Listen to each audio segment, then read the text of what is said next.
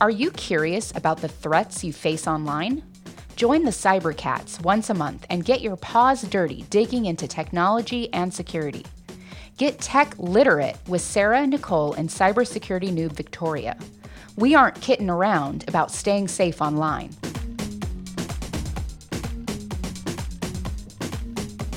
All right, so welcome everybody. So we're really excited today. This is Sarah, and we have Josh here, our producer. Howdy. And we are welcoming Dr. Craig Albert. Hello. So today our episode is going to really focus on social media, but what's more important here is the manipulation and the way social media and other forms of, internet-based technology can push our behaviors and manipulate us. And so really we're going to be looking at this, and it closely relates to information operations, and it really almost steps into the realm of information warfare. So, Dr. Albert here is an expert on that type of stuff. So we'll be relying on him to kind of help us put social media from our perspective into the context of how information operations and information warfare are affecting our country. So first, I want to start by bringing up the Fyre Festival. Now, if you have not seen, there is a documentary on Netflix and on Hulu, and they're actually both worth watching. 100%. You should watch both. Yes. Because if you watch one, you're going to want to watch the second one. Yeah, I mean, it's entertaining enough to be like, I already know how this ends, but I want to watch another version. Yep. So basically, the Fyre Festival, this happened a few years ago, and it was this massive social media misinformation marketing campaign. And what it did was capitalize on millennials' FOMO. So we know what FOMO is, right? Fear of missing out. Right. So fear of missing out. So the idea behind this festival is that, it was something that used a marketing campaign to entice millennials with these beautiful images of a private island and this weekend exclusive party. And it was this music festival to end all music festivals. It was supposed to be this new wave of the place to be, the influencer you've Exactly. always dreamed of being. Exactly. It was you can be an influencer too. You can rub elbows with these models. And they used models and influencers to, shoot some really beautiful footage in the Bahamas. And then they paid a marketing firm, which I can't say their name because it has vulgarities in it, but they paid this marketing firm to create this campaign. And it was actually very, I think, interesting and sort of groundbreaking because it was super vague. Rather than in-your-face text about what it is and things like that, it was just this orange tile. And what they did is they coordinated the effect with multiple different influencers and celebrities, and they just had this tile, this orange tile, posted. And so what people saw in their feeds on like Instagram was just this orange tile. And so it was the curiosity and then the hashtag, right? So it was the curiosity that drove people to looking closer at this campaign. And then it was the images of these influencers and this idea of this hyper exclusive event that drew people in. And so they ended up getting hundreds of people to sign up and pay for exclusive villas and catered meals for this amazing, crazy music festival. What they arrived to was a really, really bad situation with wet beds that had just been, rained on. They were actually FEMA tents that were set up out there. And wet mattresses. It was, the famous ham and cheese sandwich. If you saw that photo, that was their catered meal. It wasn't even ham. It was just cheese on bread in a styrofoam little thing. And it was very Lord of the Flies scenario, right? I mean, it was bad. In the documentary, and I'll just ruin this for everyone, there was a clip where a guy started peeing on things to, keep other people from stealing. It was really bad. That sounds weird, but, it was really very Lord of the Flies.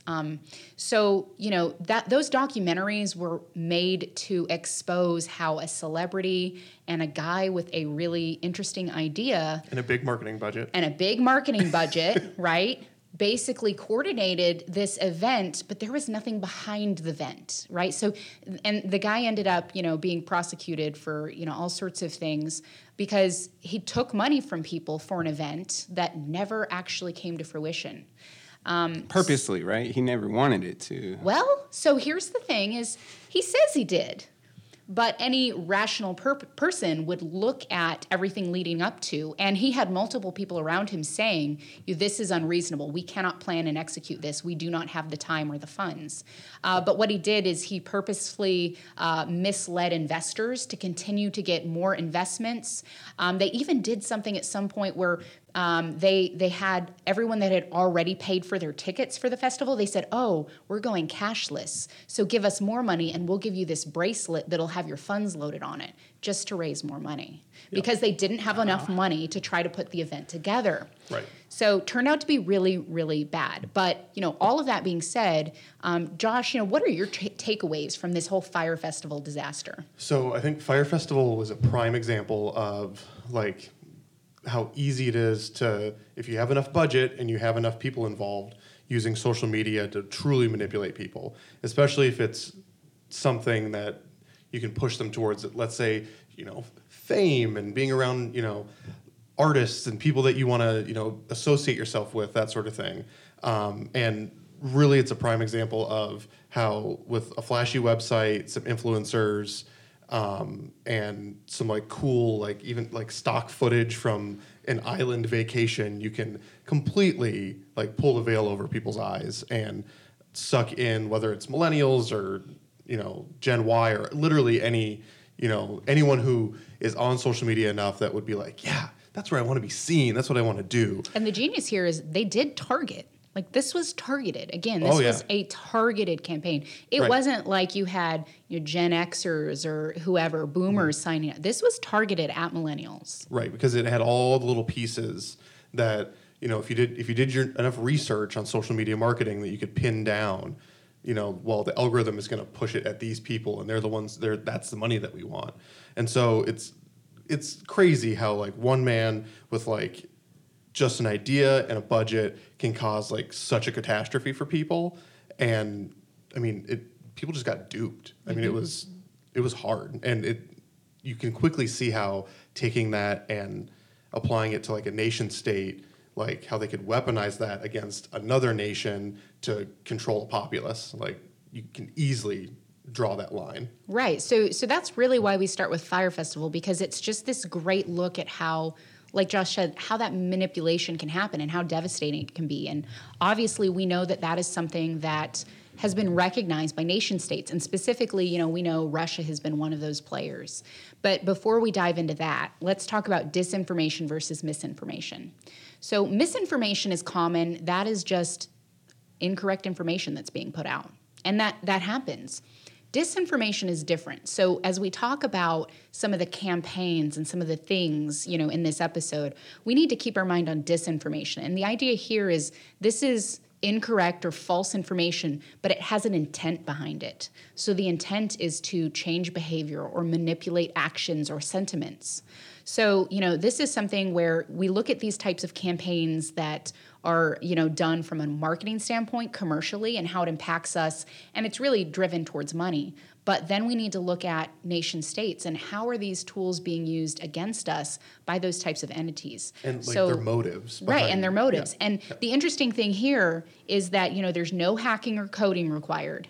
This is something that is simply using it's all built there for them, right? Well, there's cognitive hacking. Yes. So talk to us about that and your feelings on how Russia has, used this and what they're doing with this. I mean, their whole plan is to change the way people in America, or if they're targeting us specifically in this instance, change how we think, and they really want to sow discord and really disunify the United States. And they want to do this because Russia believes that it should have won the Cold War. It's an assertive foreign policy that they've had since the Soviet Union, and they're pretty mad that they're under the United States right now as far as great power politics go. And so they continue to think that one way to change the international system is to sow discord in the United States, and they want to do this through things that we already have issues with, like race relations, for instance.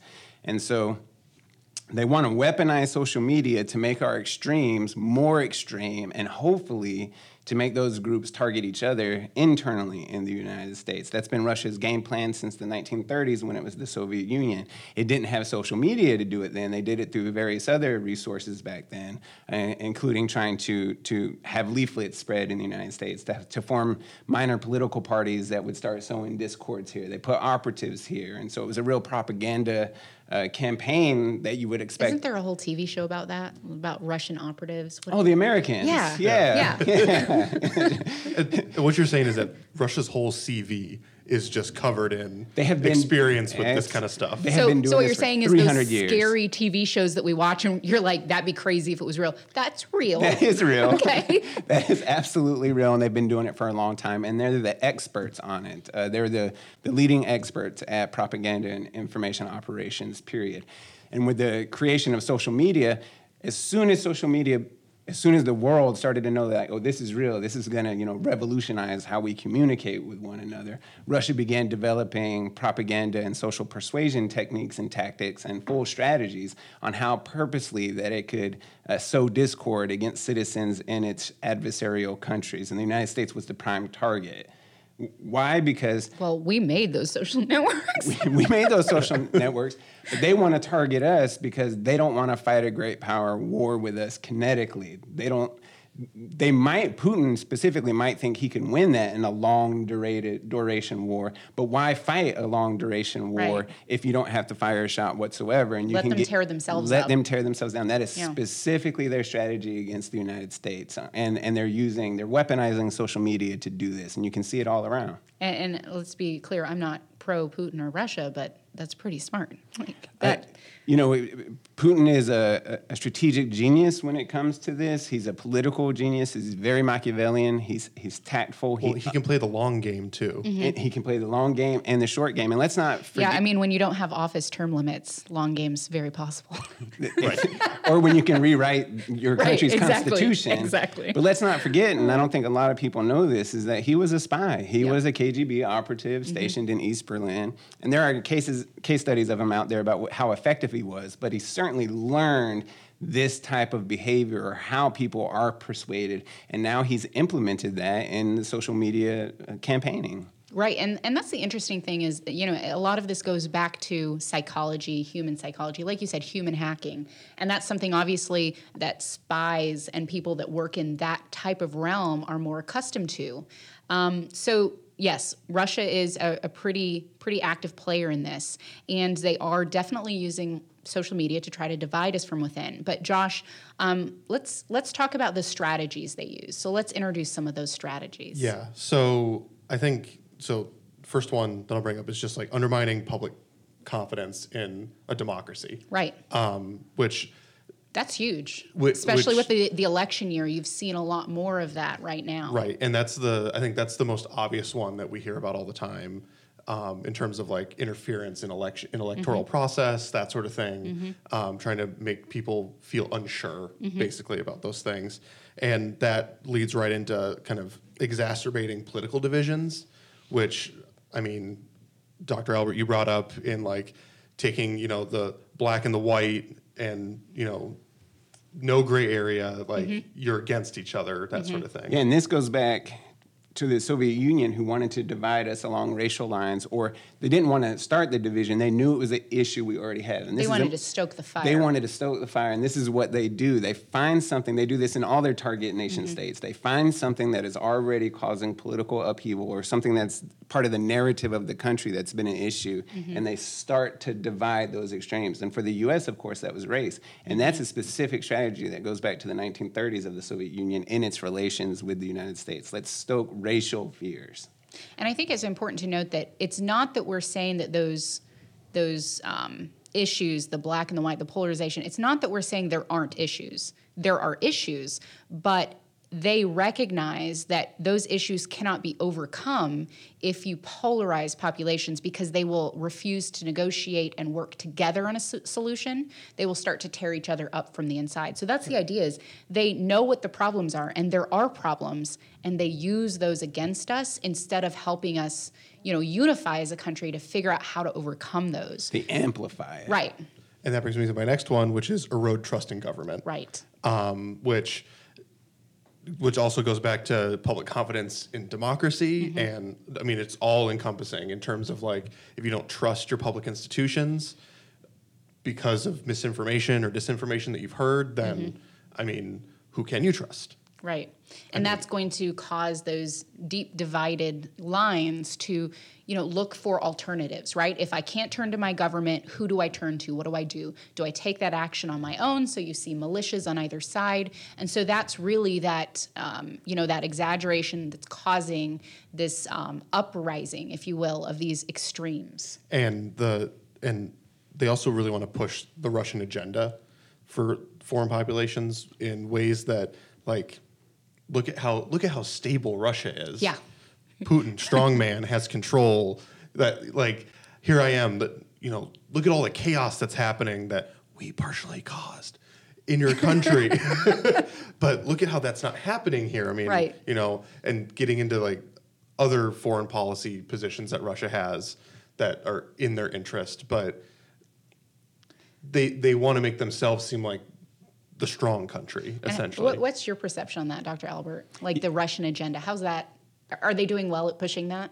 Oh, absolutely. I mean, they're brilliant at this. And the Russian impulse has been for authoritarianism more generalized in the United States. So we believe more in democratic or individualistic rights. They believe in the state first. And this is something that's been a part of the Russian, historical memory for hundreds of years now, and they continue to that. They think that creates security. If you poll Russians or you look at it, any of the polling data that we have, of course, if it's done by a Russian agency, you have to understand that there might be some state manipulation in there, but they trust strong individuals much more than they trust what they perceive as weak individuals. They want authoritative governments. Maybe they don't phrase it authoritarian, but they say they trust and the world is safer with more authoritarian governments, and that democracy is weak and cannot protect its people.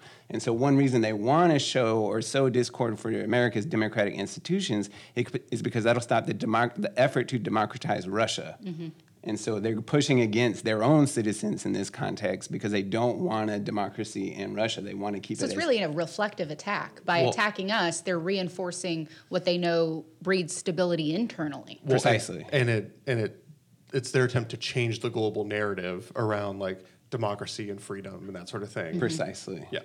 And which leads into my final point, which is like they really want to create confusion and distrust and blurring that line between what's real, what's not, fact, fiction, that sort of thing, and just allow you in your own mind to call everything into question that have I been lied to? It makes it a lot easier to push your own agenda and your own facts when your population isn't sure what to believe. And when you have an open society like the United States is, Russia has a much easier time with these type of operations against us because everything's allowed. I mean, with free thinking and with social media. In Russia, on the other hand, it's a lot harder to control. We can't push our propaganda in, even if we tried. Exactly, because they're a closed society, not just on the internet, but within their society itself, it's much more. Which is really funny because we think of that as a disadvantage, like, oh, you censor the internet, that's terrible for you. And it's like, but it's actually good for the fact that you can't actually, you know what I mean? Like it takes the power and it gives it to one entity instead of distributing that and looking at the possibility of a shift in power as far as who's manipulating or controlling people. I guess that's what it comes down to is just manipulating and controlling people. Do you want your own government doing it or do you want a foreign government doing it? Absolutely. Yep. And authoritarian regimes have the offensive advantage when it comes to information operations. So to break this down even further, when we look at propaganda, and specifically I'm going to ask Dr. Albert here in a second to talk to us about how his program explores that. We know that Russian propaganda on social media is generally divided into 4 themes. So we see things that are more political, right? Political things that are, meant to foster that distrust in government that Josh mentioned. You also see some financial things. So this is creating distrust in the financial institutions of the Western world. Then you see those social issues that we talked about, police brutality, racial tensions, ethnic tensions, that type of thing. And then finally, you see the doomsday style conspiracy theories, right? So those are the real extremist ones. So these are kind of their themes. This is how they look at targeting us. But I want to call on Dr. Albert to talk to us about how propaganda fits into your program, how you and your students approach that, and kind of what your thoughts are on that as far as how Russia approaches those 4 themes. Before we get to that, if you don't mind, what's interesting looking at their themes of propaganda is that in 2010, they advanced a new Russian doctrine of military warfare overall, and it pretty much targets war in different conceptual analyses, and the analyses match their efforts at propaganda. So they want to wage war. Of course, military is one of the main domains, but it's also economically, politically, and through societal warfare. So they've kind of invented a new form of warfare, which I kind of call total societal warfare. Like, they want to wage warfare on every construct that a society has before they reach, or hopefully without having to reach, military conflict. And so that's the Russian doctrine as expressed in their 2010 military doctrine, that's really which is scary. interesting. Yeah, and in the program, which is the Master of Arts of Intelligence and Security Studies, I mean, we focus on 3 broad spectrums of security. We focus on strategic cybersecurity, including information warfare. So we don't do the technical aspects. We just teach what that means in a strategic context from nation-state operators or from non-state operators like ISIS. How does ISIS use cyberspace to facilitate their interests? We focus on traditional security studies, such as terrorism studies, counterterrorism studies, ethnic conflict and political violence, all your traditional war studies types of concepts. And then the third one is intelligence studies. But for this new program that we're developing, it's a concentration in social persuasion and influence. And so we developed a track that focuses specifically on how nation states and non-state actors use specifically social media, but all forms of propaganda and social influence and persuasion to advance their interests against their strategic adversaries. And we focus in the program on several strategic adversaries that are typical in security studies: North Korea, Iran, China, Russia, and of course ISIS, because they have a cyber caliphate that's pretty sophisticated if you think that they don't have the state apparatus behind it to support. That's part of the program. I've watched Jack Ryan. I've seen that. Good show.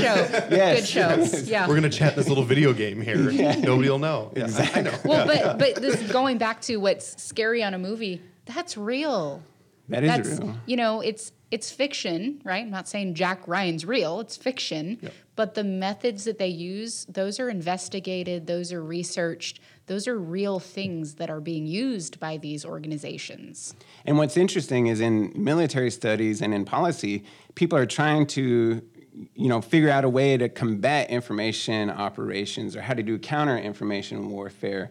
And they're trying to develop new theory or new policies. But for Russia, for instance, they're using the same tools of social persuasion that's been as part of their doctrine for hundreds of years. So for U.S. analysts or for policymakers, you don't need to reinvent the wheel here. You just need to know how Russia is using this new landscape of digital warfare or the digital landscape to do the same means and tactics they've been using for hundreds of years. The same way that good retail, it's now Amazon, for example, it's online. They're just taking, what worked brick and mortar, so to speak, or tanks and guns and applying it to, or spies, I should say, probably spies on the ground to, well, we don't need to send spies because the internet's here and people are going to find it anyway. Or it's in addition to all the others. Yeah. And so they're still using their traditional sources, and it's really the means that shift. The tools have shifted into cyberspace, but it's the same strategy that was used for the radio. The same type, when television came out, same type of thing. So now it's just transfixed or transposed a little bit into the cyberspace, or a lot into the cyberspace. So now they're just using the same tools, methodologies, or strategies of persuasion and social influence, but in the digital space. So we don't need to try to develop a brand new strategy of fighting it. We just need to realize that it's going on and really let people in the United States know that it's going on so we can have better, I call it cyber hygiene. That probably has a different meaning for computer scientists, but you have to understand what information is and what fake news is and misinformation and disinformation. And the program tries to teach those that want to be analysts or already are in the U.S. intelligence field some way this is the strategic context that you are operating within. This is why Russia's trying to do this. This is why ISIS is trying to do this, how they do it. And how can we advance U.S. interests now, knowing that Russia, for instance, that North Korea is trying these methods out on social media? Yeah, I think that understanding why things are happening certainly makes it easier to spot them happening, right? If we know why something is going to happen, then recognizing those efforts, I think, becomes simpler. I will say, I think it's a bit of a catch-22 situation, because I agree. I think that, we have to be able to educate people and allow people to see when this is happening and understand that. But I also feel, and this is slightly political what I'm going to say, but I also feel that part of the intelligence community is the need for secrecy, because we don't want to turn our cards, right? So it's like a game of poker. So the problem becomes, if we expose too much to the public and say, this is exactly what they're doing, that means that they will change their tactics to fly under the radar. So it makes it harder on us, because then we have to go and detect this new method. So it's this very, it's a cyclical battle, right? It's not like it is just this ongoing struggle that we face. That's the nature of living in an open society, though, right. When you have to balance the idea of liberty against the idea of security. And cyberspace presents a particular dilemma when it comes to that balance. And that balance is thousands of years old. Plato writes about it. And this is something that we have to adjust our minds to. When living in a democracy, you are more susceptible to being in an insecure environment than you are if you live in an authoritarian regime, at least an insecure or unsecure environment from external actors. Whereas in an authoritarian regime, you're secure from external threats, perhaps, because you're a closed society. But you're fully vulnerable to internal. Internal, exactly. So, and I think that balance that, like you note, is really important, that people understand, and, you have to accept it, because if you don't accept it, then that possibility for liberty and freedom is out the window. So I think it's the idea of, we have to accept that and acknowledge that vulnerability that we have, because it means that's the cost of our freedom, really. Yep. Anyways, we don't like admitting that we're vulnerable. No, we don't. It's very hard. That's very hard for everyone. But so Russia, they have this thing called a troll farm. Now, I think most people that are familiar with the internet know what a troll is, right? This is that. I guess, how would you describe that, Josh? I know what it is, but I'm like, how do you describe a troll? You're just there to grind people's gears. Yes. That's like Peter Griffin, that really grinds my gears. Exactly. Yeah. So troll farms, right? So here's the fun thing about troll farms. They're bad. Don't get me wrong. They're not good. So troll farms are bad, but Russians are very good with creating and operating troll farms. And what's interesting about these troll farms is, in order to be an effective troll, you have to be fluent in pop culture and things like that. So the meme culture. I love memes. True story. My husband was looking through the photos on my phone the other day and was like, you have more memes in here than pictures of your daughter. And I was like, correct. And I was like, did you enjoy the memes, though? That's the question. But they understand this part of our culture, right? And it's something that, as that evolves, their troll farms will have to, I guess, steer with that evolution, because memes are, they're not new, but they're relatively new in the context of how we interact. They've become a bigger way of communication for us. Right, especially with the online. Right. Yeah. Between emojis and memes, it's an integral part of how we communicate with each other. Right.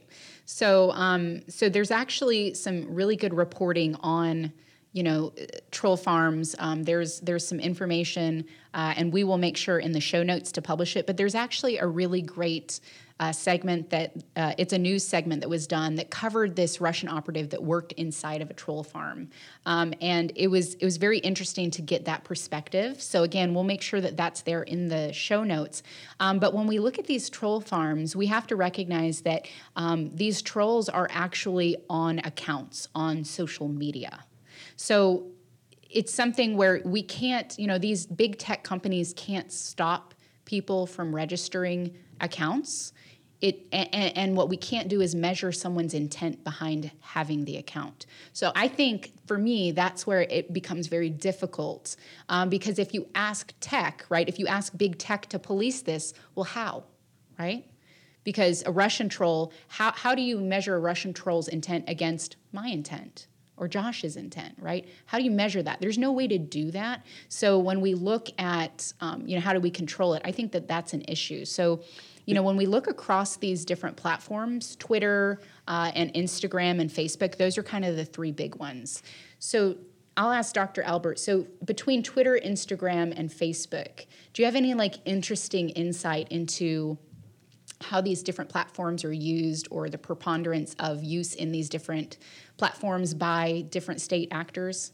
That's an interesting question. It depends on their strategy and what they're trying to do. And there's all kinds of research on, again, going back to that term of neurocognitive hacking. And so we know that... That's one of my favorite topics. Yeah, I love saying the word because it makes me sound smart. Yeah, right? And it's like, they are hacking us. They're just hacking our brains, Right. which is a little bit Right. scarier in my mind as a social scientist than hacking hardware or software. We know that they, on YouTube, for instance, which is something that most people don't know can be used for weaponization of social media, they'll put instant images in there that the human eye doesn't readily process. So you're not familiar that you don't recognize that you're looking at some form of propaganda, but your brain does pick up on it. And that's an attempt to actually translate or stop or prevent how you're thinking about a certain subject. Or it could just be to make, this is old. This goes back to U.S. marketers putting popcorn in the movie previews, so you would go out and so this is something we have forever. Priming you. And so Russia does this a lot. ISIS is actually great at doing this on, I don't mean great, I should watch the adjectives here, Right. but Skilled, thank There you, we go. at doing this on YouTube and TikTok and things like that. Russia uses Instagram a lot. Twitter, and it's interesting because the demographics break down as well. So Facebook is, of course, used more by older Americans if we just limit it to the American demographic spectrum. Instagram and Snapchat are used more by the younger generations. I try to use Twitter and Facebook in the classroom. Twitter's pretty universal. Yeah, but all my students say that's for my grandma and grandpa. Yeah. And I'm like, wow, is it really that outdated already? Yep. And so Well, they have younger grandma and grandpas than we do. that's Our grandma and grandpa can't get on Twitter. They're like, what is that evil nonsense phone that connects to the internet? No. So, their grandparents are just a little older than us. So we just have to put that in perspective. Sorry. Didn't mean to make you feel old. I know. It does make me, my students give me heck all the time on this. That goes back to how these marketing, I would say that you see so much parallel in these troll farms versus marketing. I feel like you could take one of these marketing firms and take their creative content geniuses and their CEOs, put them in a troll farm, and they would fit right in. It's just the Bond villain version of Yeah, that. exactly. But this is why, let's move from state actors to non-state actors. ISIS is so savvy at this because, when ISIS first started getting attention in America or the American public, let's say 2013, 2012, around then, we just thought they were another, terrorist organization, thrown together and not very sophisticated. But in actuality, when it comes to their propaganda machine or their social media machine, the first terrorist organization worldwide to really use it with any type of strategy and sophistication and coherence, they hired actual marketing specialists. They hired computer scientists. I don't mean somebody, that does this for a hobby or something. They went out and hired PhDs in marketing, PhDs in public relations, if you can't public do it, affairs. hire it. Yeah. Exactly. Yeah. And so a lot of people saying, ISIS has 30,000 members of it. Well, about 10% of that is hardened fighters. The rest of them are the state infrastructure doing everything needed to make the caliphate, the so-called So it's almost caliphate. like a corporation. It's It is almost a corporation. built like a corporation. And the idea is the things that they do in terms of ransomware and hacking to generate funds in some illicit manner through Bitcoin, et cetera, is how they're getting a revenue stream to support employing their employees. Absolutely. It's just terrible. It's And soon they'll start studying Six Sigma and going to conference. No, I'm kidding. ISIS project management certifications. Yeah. But if you look at their strategy, we'll take Twitter, for instance. They had 1,500 fighters, 1,500 deployed fighters to go fight the Battle of Mosul. And I can't remember the year off the top of my head, 2014, 2015 in Iraq. I'll take your word for it. So 1,500, but they created a hashtag, All Eyes on ISIS, All Eyes on Mosul, that scared and created this this fear in a population of 1 million people that had 20,000 military personnel guarding it. Right. And they just put down their weapons and left because of the social media game that ISIS deployed was so strong. They thought ISIS was much more powerful than they were. And ISIS walked into Mosul without firing that many shots and took over, one of Iraq's largest cities. And this is as sophisticated as you can get, all of it done on Twitter. And you could follow it on Twitter. You could, look, they've taken it down now, of course, all eyes on ISIS and the battle from the hashtags for what was going on in Iraq. But the fact that a terrorist organization could defeat a U.S.-sponsored military in Iraq and without firing or without engaging in what we would call a traditional kinetic conventional combat operation it should be terrifying, because if ISIS can do that, what can Russia do? Right. What can China do? So that makes me, I'm curious, have you heard of hashtag hijacking? Of course. Okay, all right, good. Because I think, I think of that, and I think a lot of users, we all understand what a hashtag is, but I think a lot of users have a hard time thinking or they're not aware of that idea, the concept of hijacking a hashtag in order to get your own hashtag or your own content into the feeds of your target population. And so, you see those hashtags, and it's how we reference things. It's how we, push these out to other people. It's how we jump on board a trend. But it's one of those things where, and I find that they're getting better because they used to be really obvious, right? You'd be like, hashtag peace and love, hashtag, something, something, and then some hashtag that's like way out in left field, right? Where you're like, hashtag dog food, what? Like, this is not, these don't go together. Hashtag Justin Bieber. What does that have to do? What? What does that have to do But it's with? going to show up in someone's feed. What does that have to do with ISIS? Right. That these things don't make sense. But I think it's been a really interesting journey as far as watching how they've gotten better, not just with hashtag hijacking, like it's become more subversive, but also things that. We talk about phishing emails and how syntax and grammar and things like that, The obvious stuff is right. The indicators. That sentence makes no sense. Right. If you actually understand how to type this language. Yeah. So they're getting better at creating things that are native, fluent, and mistake-free. And that gives them more of a look of authenticity, which again is more convincing.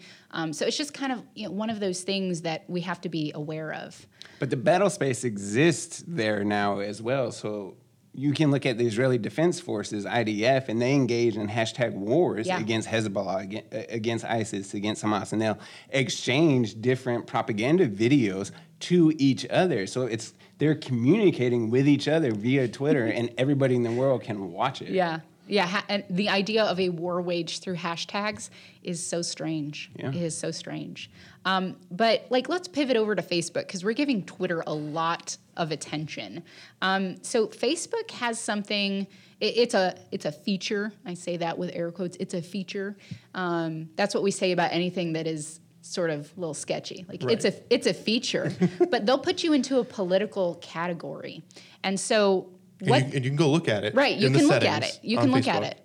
Wait, I can view my political category? Yeah. And so what it does is it looks at the things that you like, the things that you follow. No, seriously. It looks at things about you, and it decides this is your race. It decides this is, based on your age, your gender, your race, where you live, the things you look at, what you say you like. Who you're friends with. It decides what it thinks your political category is, okay? Down to, how quickly did you scroll past... Right. Family member that supports X political party versus family member that supports other political party. How much time are you spending engaging with that content? And then based on what it believes about you. Now, keep in mind, this is for advertising purposes, because that's the monetization of Facebook, right, is advertising, just like Google. So the idea is if I know more about you, I can target you with what you like, which means my ads are more effective, which means more people will pay for ads, right? So it perpetuates that monetization. But because we are targeting you and putting you in a political category, that means I'm going to reinforce what you see, because I want you to see things that I think you're already interested in. Things that you're going to engage with. Right. So whether you swing left or you swing right, what I'm going to do is I'm going to exaggerate that. So even if you're moderate, if you start to view more right, it's just going to feed you more and more, and you're going to creep toward that edge. Does that make sense? Yeah, and that's actually the same tactic that Russia uses. It seeks people already on an extreme end of the pole in an effort to get you more extreme. And their hope, of course, Reinforcement. is right. It's reinforcement. They don't target moderates. Russia, at least not in the last bit of research I've been reading, they don't go after those that are in between or kind of centrist. They go after those that are already politically extreme and reinforce it because they want you to take the next step, which is to radicalize, uncivil disobedience. They want to cause rioting. Yeah, so it's one of those things where it's literally a feature that is built into this platform, and it is for the purpose of advertising, and it'll never go away because Facebook needs to make money to maintain the platform. How do they do that? With ads. To make their shareholders happy. Right. We can't. That's why I'm saying this. Like big tech, we can't ask them to rip that out. Well, that is their bread and butter. And I think the other side of that too is like you can't forget that like these companies are building. Let's not use the dirty word monopolies, but they're building large empires. And like Facebook owns WhatsApp, Messenger, Instagram, and all of the ad data from WhatsApp, from Instagram, it's all shared back to that joint Facebook advertising identifier. Right. So Facebook has built a profile on you, and they're actively from many different avenues. Right. They're able to cross-reference and they can do marvelous things with the amount of data that they harvest from you on a regular basis. Which again is all meant to drive us towards, or to let them drive the right marketing towards us to get our behavior to buy, click, view, because that makes them money. The problem is, again, when we look at these nation state actors, it can be used. The same function, the Russians have figured out how to use it. So that's where we kind of have that conundrum, right? So Josh, let's talk about data. Yeah, so on the last episode we talked about what data is being collected on you all the time. Yeah, like in our cell phones, massive amounts. Yeah. And so why is it so concerning when you hear about that amount of data? Right, because we're sitting here talking about, like, they have so much information on you, but why? Right. Why does that matter? Like, them having all these touch points with you all the time, knowing how your brain's going to work, that's essentially why is that so upsetting? So this goes back to what we were talking about and how it is a concern, because the more data I have about you, those touch points, what I can collect from you, this is going to be able to be used by whoever it is, whether it's advertisers, analytics firms, in order to create the right algorithms, right? So just like we were saying earlier, where a marketer could do the same job that a Russian troll farm can do. Well, if a marketing firm can create an algorithm to elicit a particular behavior in a user based on a profile, and then it can actually test that theory and prove and then make adjustments, that means that same algorithm and process can be used by anyone with the data. Right? So when we look at these, and this goes back to the last episode, when we talk about these analytics firms that are collecting things, so you install something on your phone, an app. Let's just use TikTok, for example, because we used that. We talked about that, a lot in the last episode. But, some of that analytics, it goes to Google. Well, guess what? Google's already got everything on you. Some of it goes to a Chinese analytics firm. Okay? Who are they selling it to? I don't know.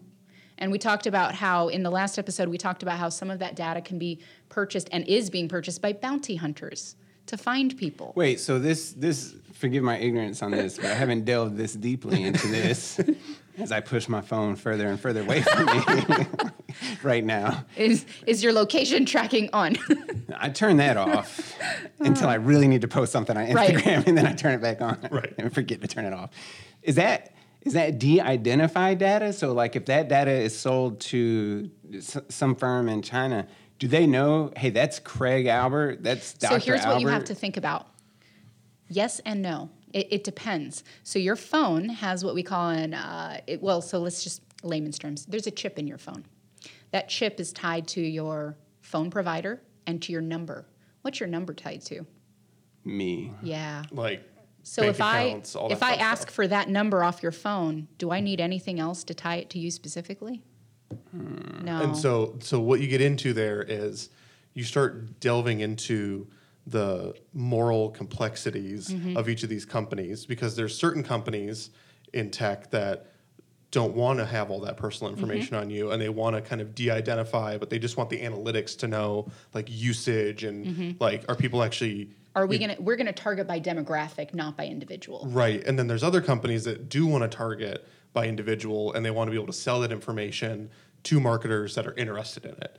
And so you have to kind of, in your own mind, which is wild, but you have to kind of reverse engineer like what's the intent of that company. Like, Which is why TikTok is the one that we bring up, because we can't clearly say the intent because it is a data that's housed outside of our country, and it is controlled by in some cases. In some cases, Yep. it's not, right. But, or it goes back to, what was that face one, that face-changing one? Facetune. Facetune, was that the one? Face where it app. Face Face app, yeah. It would make you, a man or a woman or older, younger. Well, it was a Russian-owned company. Russian-owned. All that data was being sucked up in Russia. The terms of service said we can do whatever we want with it. Okay, well, there's some concerns there, right? I mean, Yeah, for deep fakes, I mean, anything Yeah. that they can create with those images is Yep. great. So we should just always operate under the understanding that they know it's us personally. And so that's how we should operate. well, they may and they may not, but yeah, I think that's the safest thing to do Yep. is just Just assume. assume everything's public. Right. I mean, that's the safest way to operate. Right. That makes me very Don't say it uncomfortable. if you wouldn't say it to your mother. Just, Exactly. just operate like that. If this could come back to haunt you, Well, don't post And it. that information is posted. I mean, when you download Facebook or whatever, it's telling you that you're giving it the right Yes. to do this, right? Yes. But nobody reads that, so Right. they don't know. Or So- they Well, don't. I think they know, but I think what it's turned into is it's written but also an unwritten social contract that we have with these companies where we talk about these as free things. They're free services. Well, are they free?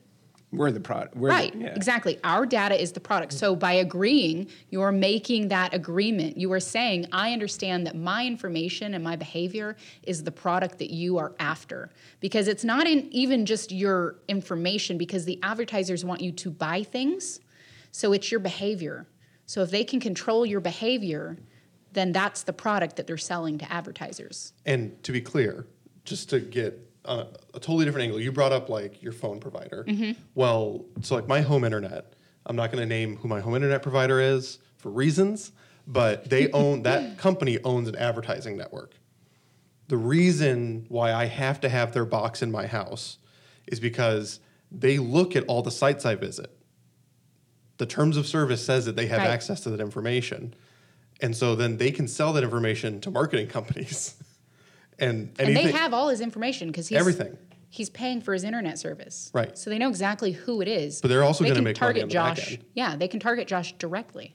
Right. And so there's a reason why I use a VPN at home for everything, because Stick it to him. it's mine. Get away. Yeah, so that kind of brings us back to like data, right? So there's actually big money and big emphasis in data. And if you haven't heard of the Cambridge Analytica scandal, as we pivot from Facebook, then you probably need to get on the internet a little more and read about that because it was all over. And it's calmed down a bit, but what's funny is every time these things happen, these companies oftentimes dissolve, and then what happens? Like when we see these companies undergo this type of scandal, they dissolve, and then the CEOs and presidents and CTOs go and form new companies. So the people aren't gone, the processes aren't gone. What they did is they learned from it, they got in trouble, and then they walked away and formed a new company to do it again. They just evolve into a Right. newer version. Yeah, of they're their like, old how self. can we better hide this and get away with it? So that's why we talk about it. It's not that, Cambridge Analytica is gone, so we don't have to worry about it anymore. Actually, no, we have to worry about it more because the people that were involved in that have learned from their mistakes. They'll probably do it better. So an interesting thing about that, if you don't know much about the Cambridge Analytica thing, so it was a UK company, and they ended up getting over 5,000 data points on every American voter specifically. So this is something that really got a lot of attention based on the 2016 election, obviously. So they got this through, get this, Facebook personality quizzes. Have you ever taken a personality quiz online, Dr. Albert? Not on Facebook, Okay. but I take the Walking Dead ones. So What Walking now the Dead character are Russians you? now the Russians know how to target you. I died in episode 3. So Cambridge Analytica used Facebook personality quizzes, and we actually talk about this quite a bit in throughout the discussions that we have with the Cybercats. But these types of quizzes are enticing for users. They like to take them. They also like to share their results, but they funnel a ton of personal information, demographic information. It gives you information about who you are psychologically, and you're giving that to a firm. So yeah, it's fun, and honestly, it's like, what Disney princess are you? Well, does it matter? Because if I'm giving away information about my psychology and what drives me, what motivates me, that means you now know how to manipulate me, right? And so this is where there was a lot of issues with that survey, because you actually granted Cambridge Analytica access to your profile, so they could not only get the information through the quiz, right? So you take the quiz, but the thing is they hosted it on Facebook. This is how Facebook got involved. They hosted it on Facebook, and in order to take that quiz and show your results in Facebook, they also had to ask for permission to have your profile information. Didn't we just say that there was that political affiliation on your Right. profile? Yeah, Yep. so see how there's a problem there? So Cambridge Analytica paid Facebook to allow its survey to be put on there like that?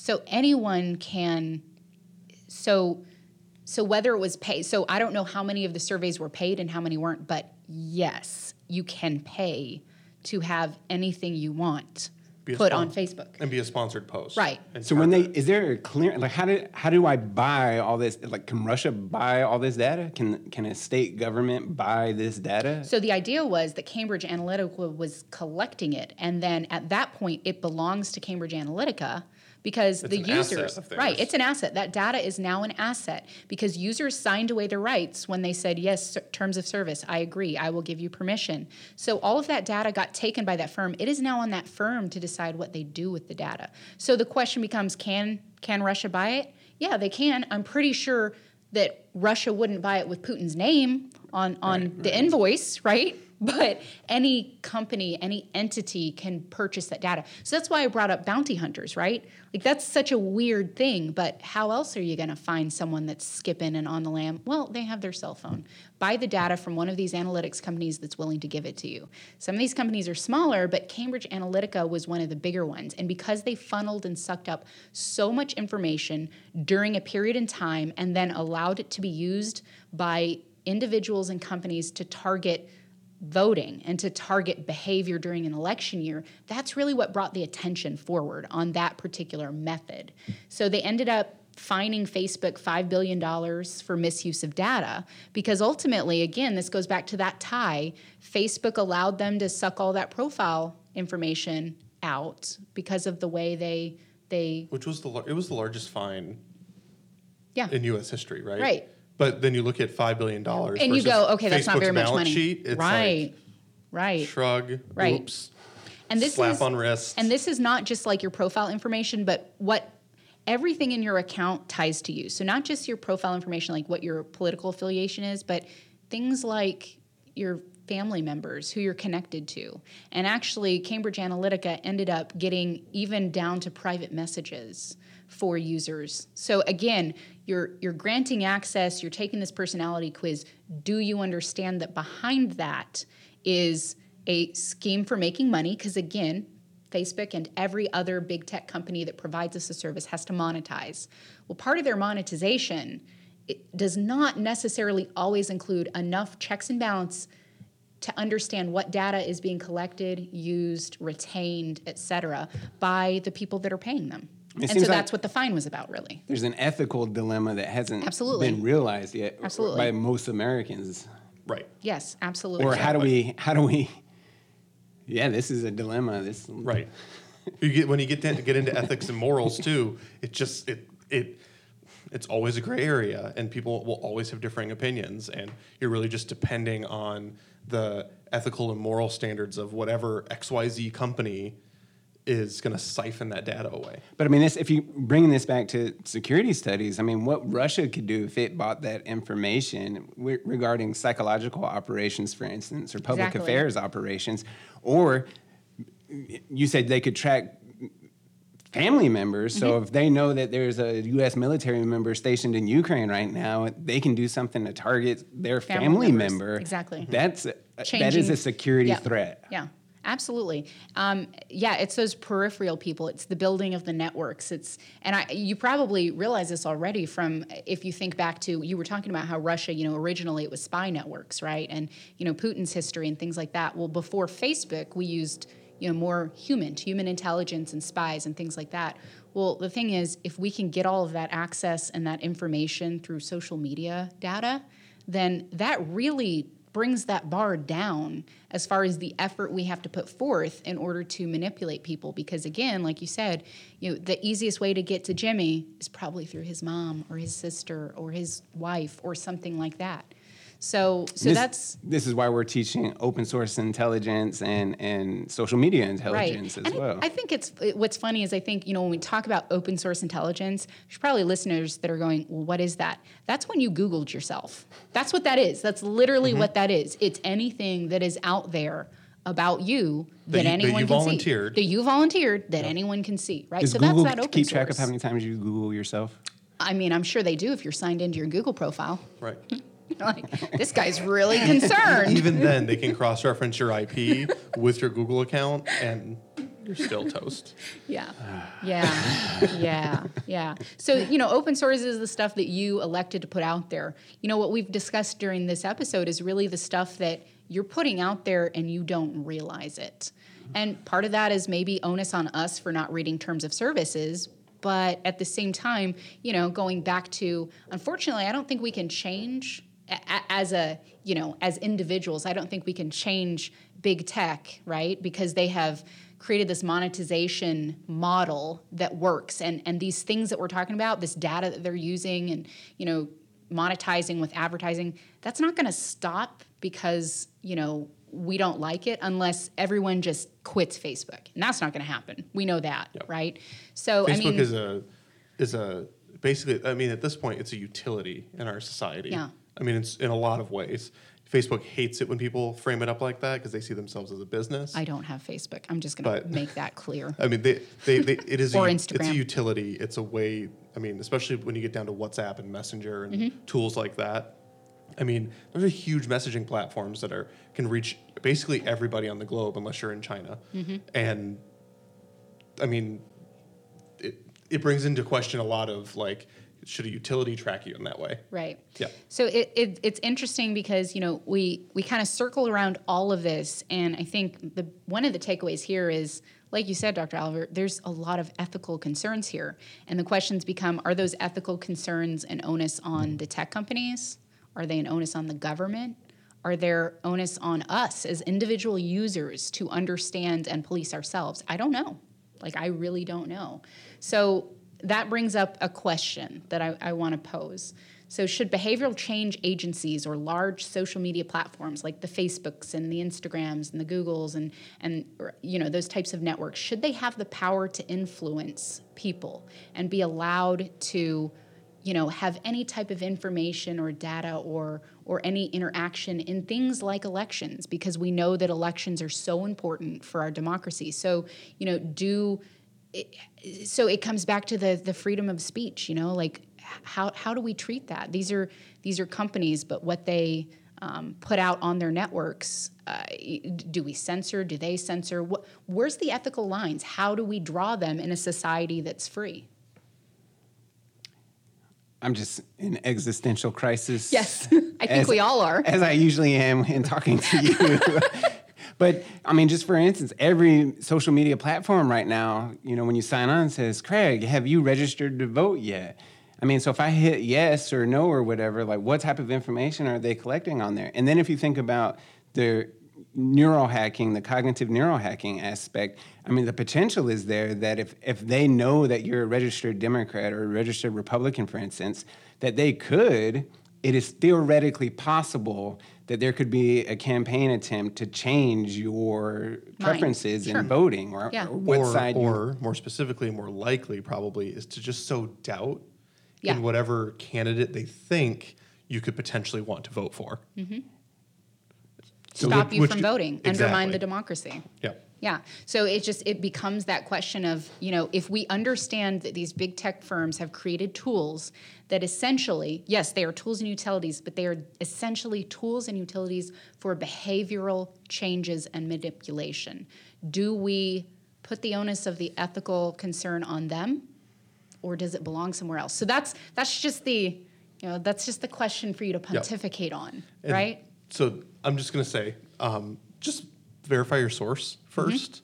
If you see things online, and I mean, even if it's a meme, you can try to verify your source. And then especially with like groups that someone may invite you to. Yep. Who created that group? Right. Why is it here? Why Who's is it in the there? group? Why am I being invited to Right. it? And it really just comes down to like having a curious mind, thinking critically about like, who is this person or what is this account, and where did this information come from? Right. And I would say be careful because, you may already take those precautions with the political posts, but Cambridge Analytica was personality tests. So you just never know where that threat is going to come from. Sometimes I just have to know what Disney princess I am.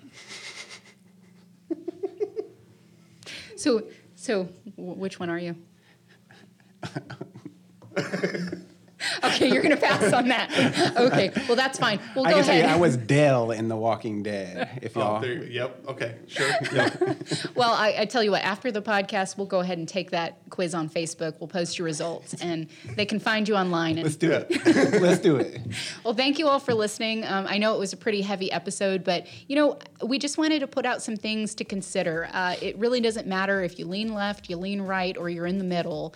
Understand that information is very critical, and it is an asset, and it can be used to manipulate us. So, like Josh said, verify your sources, understand, and dig deeper and be curious. So that's what we'll leave you with. Be curious like a kitty cat. Thank you for joining us today on the Cybercats. Be sure to subscribe so you don't miss an episode. If you found today's show valuable, be sure to meow at us and rate us 5 stars wherever you listen, or simply tell a friend. Stay safe online, and remember, cats have 9 lives. You don't.